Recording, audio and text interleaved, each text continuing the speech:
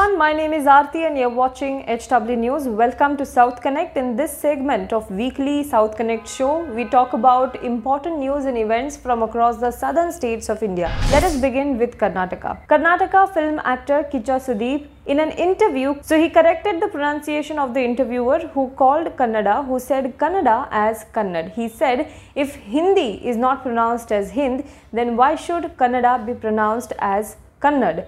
That is what he said, but interviewer laughed it off and interviewer said that she is still listening. When the journalist laughed it off and said that she is learning, Sudeep said, forget learning the language, at least know the right name of the language. You pronounce the names of Tamil and Telugu correctly, but when it comes to Kannada, you say Kannad.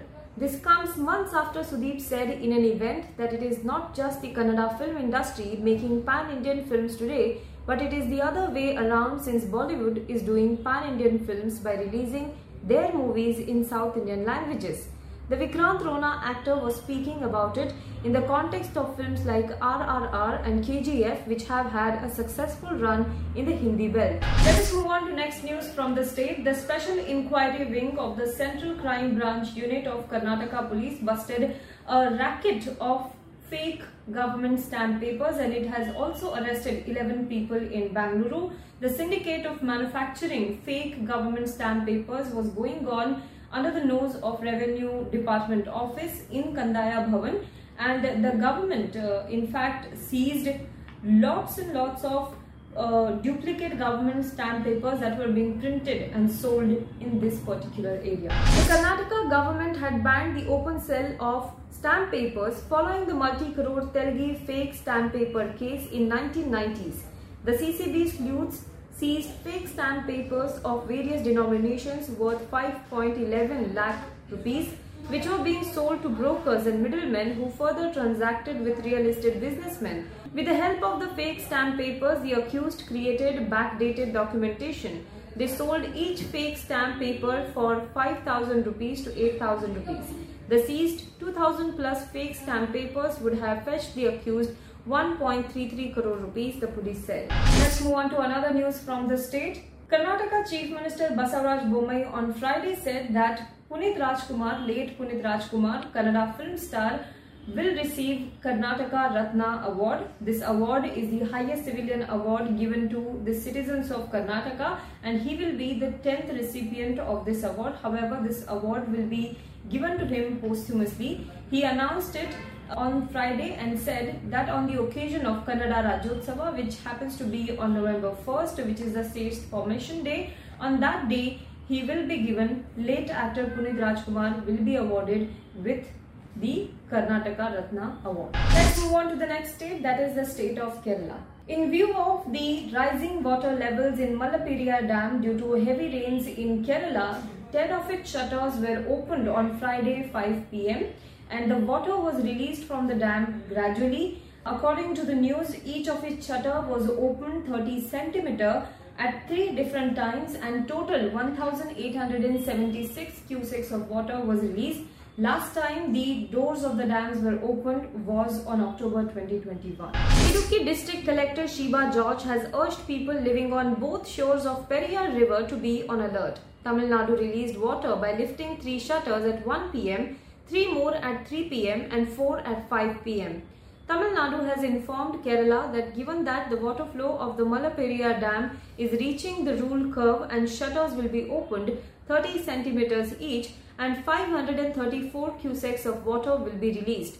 Kerala had returned to the Water Resources Minister of Tamil Nadu that the water level was reaching 136 feet.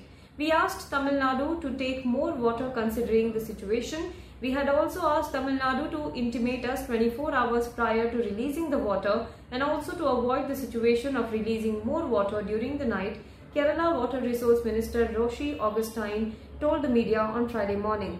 The rule curve in a dam decides the fluctuating storage level in a reservoir. Let's move on to the next state, that is the state of Tamil Nadu. The Income Tax Department recently conducted raids and searches at the residences and offices of Tamil movie producers, financiers and distributors, and according to a statement from the Income Tax Department, as much as 200 crore rupees worth of unaccounted cash, unaccounted income was found in this particular raid. CBDT, that is Central Board of Direct Taxes, issued a statement on Saturday, and in this statement it said that it found 200 crore rupees were detected during the searches, and unaccounted cash amounting to 26 crore rupees was found in this particular search and raid. Apart from that, gold jewellery worth rupees 3 crore also have been seized in these searches. On August 2, the Income Tax Department conducted raids on multiple locations connected with film financier and producer G.N. Anbu and prominent producers including Kalapuli, S. Tanu, Gannavil Raja, S.R. Prabhu, etc.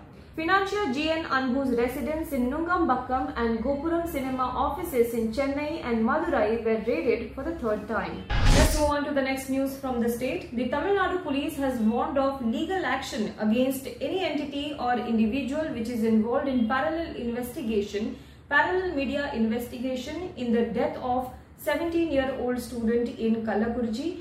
The student, 17-year-old, had died by suicide in Kallapurchi, and after that there was a lot of media reportage on it. However, Tamil Nadu police has now warned any individual or any entity which is involved in parallel media investigation of legal action.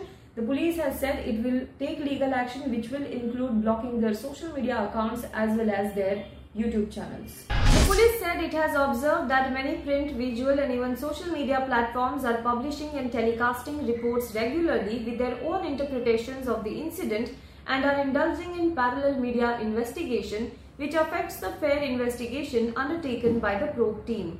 Under these circumstances, all are requested not to publish videos and posts in print and visual media, including social media, as this would hamper the progress in the investigation, the police said in its release issued on Saturday.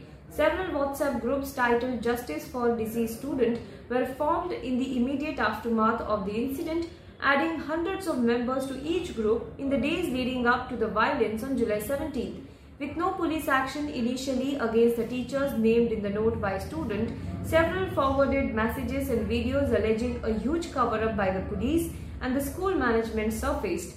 Making use of the viral hashtag seeking justice for the student, videos on YouTube put forward rumors as evidence and discussed theories holding the school management responsible for the girl's death.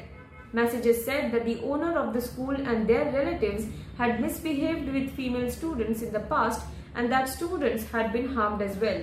Let's move on to the next state, that is the state of Telangana. 3 days after announcing his resignation from the Congress party, Telangana MLA Komati Reddy Rajagopal Reddy announced that he will be formally joining Bharatiya Janata Party on August 21st. He made this announcement after meeting Union Home Minister Amit Shah in Delhi. He said that he will join Bharatiya Janata Party in presence of Union Home Minister Amit Shah in Telangana, and while he was in Delhi, he was also accompanied by BJP's National Executive Member Vivek Venkataswamy. The MLA from Munugode said Amit Shah invited him to join the party and he accepted the investigation. Meanwhile, the Congress party is facing internal crisis in the state of Telangana. The internal crisis in Telangana Congress came to the fore on Friday, August 5, when the senior leader and Congress party's national spokesperson, Dasoju Shravan, quit the party, blaming the functioning style of Telangana State President Revanth Reddy. The national spokesperson's resignation comes just days after Munugode MP Komati Reddy made similar accusations against Revanth Reddy and resigned from the party. Let's move on to the next state, that is the state of Andhra Pradesh. Workers of an apparel manufacturing unit at Brandix Special Economic Zone in Achutpuram in Visakhapatnam, who fell sick on August 2 night due to what was supposed to be the mysterious gas leak, are being treated at different hospitals across the district.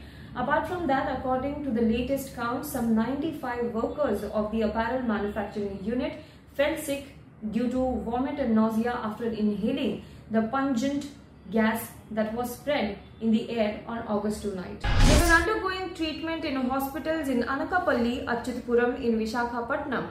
With the state government yet to issue a statement on the incident, the opposition parties lashed out at the former over its alleged failure to prevent such mishaps.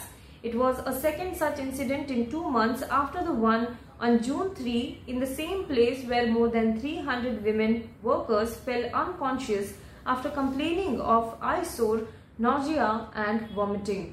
The state government has not made public the report submitted by a team of experts from Indian Institute of Chemical Technology in Hyderabad on the June 3rd gas leak. That's all for South Connect in this video today. Do let us know what you think about this in the comment box below. For more news and updates, you can log on to www.hwnews.in. Also, please do not forget to subscribe to our YouTube channel, like this video and comment below it. And if you're watching this video on Facebook, then please do like our page and share this video to as many people as possible. Thank you so much.